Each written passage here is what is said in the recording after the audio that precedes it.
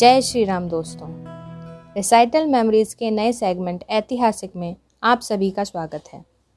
मैं हूं नीति गुप्ता, आपकी होस्ट और दोस्त। चलिए आज की बात शुरू करते हैं।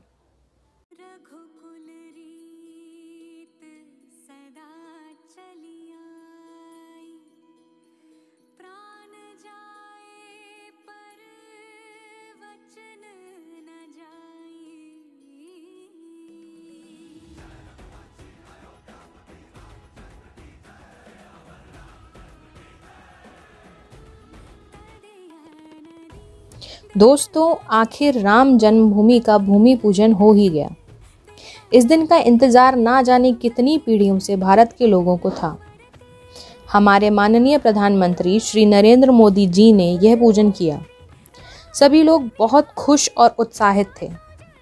उत्साह ऐसा था कि अगर ये कोरोना ना होता तो कम से कम 1 करोड़ लोग तो अयोध्या नगरी में होते ही अपने प्रभु श्री राम के इस भव्य भूमि पूजन के लिए। पर लोगों ने अपना उत्साह अपने घरों में दीपोत्सव करके दर्शाया।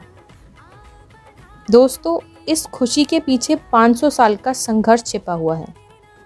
लोग कहते हैं कि ये विवाद आज़ादी के बाद ही शुरू हुआ था, पर हमारे इतिहासकारों की माने तो यह संघर्ष तभी से शुरू हो गया था जब ये मंदिर तोड़कर मस्जिद बनाई गई थी। 1528 में जब मीर बाकी ने यह मंदिर तोड़ा, तब से लेकर 1949 तक कम से कम 76 संघर्ष भारतीयों ने किए, जिसमें करीब 4 लाख लोगों ने अपने जीवन की आहुति दी।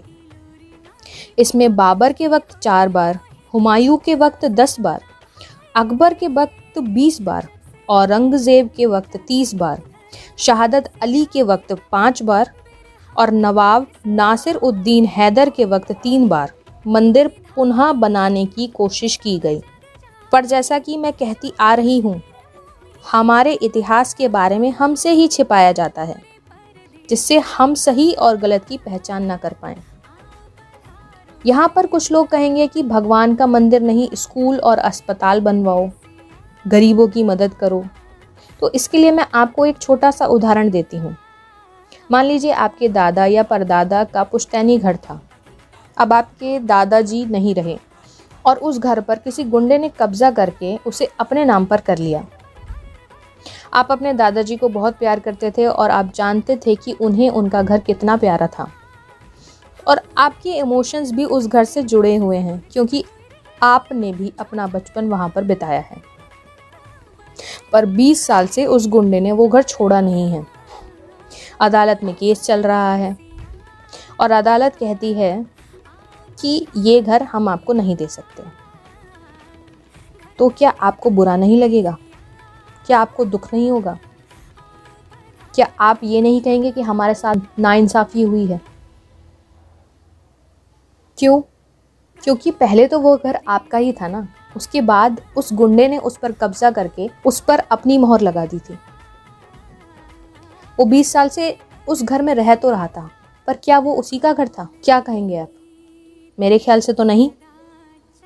और ऐसा भी हो सकता है कि अदालत ये फैसला दे कि घर दोनों में से किसी का नहीं है, चलिए उस पर अस्पताल या स्कूल बनवा देते हैं। तो क्या आपको आपके दादाजी का वो घर, वो पुश्तैनी घर जाने का दुख नहीं होगा?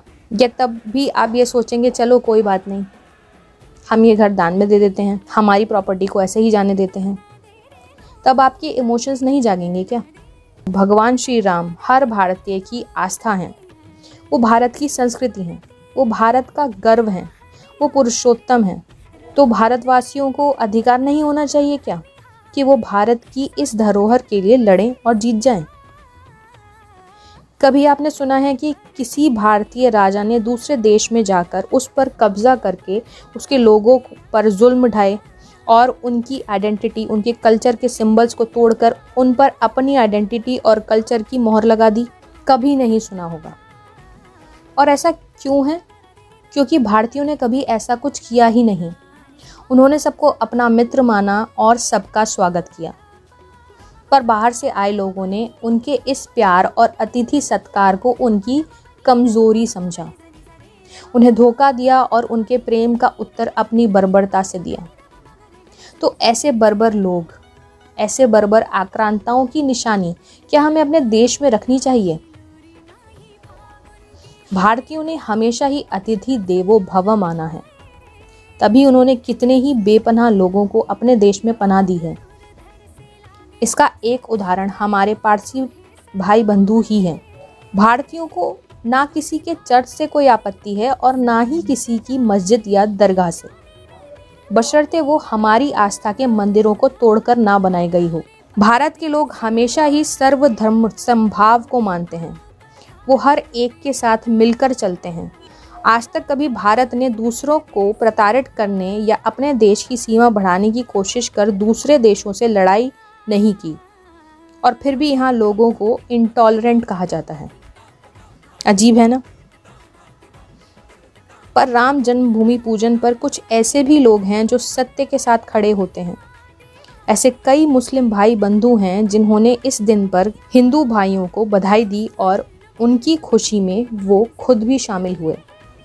दोस्तों, जैसे मुस्लिम के लिए मक्का है, जैसे क्रिश्चियंस के लिए वेटिकन है, वैसे ही हिंदुओं के लिए भी कुछ ज़रूरी और महत्वपूर्ण स्थान हैं जो उनकी आस्था और उनकी संस्कृति को पहचान देते हैं। उनमें से राम जन्मभूमि एक है। जिस तरह आप अपने धर्म विशेष के स्थानों का आदर करते हैं, वैसे ही दूसरे धर्म विशेष स्थानों के बारे में भी आपको अपने विचार रखने चाहिए।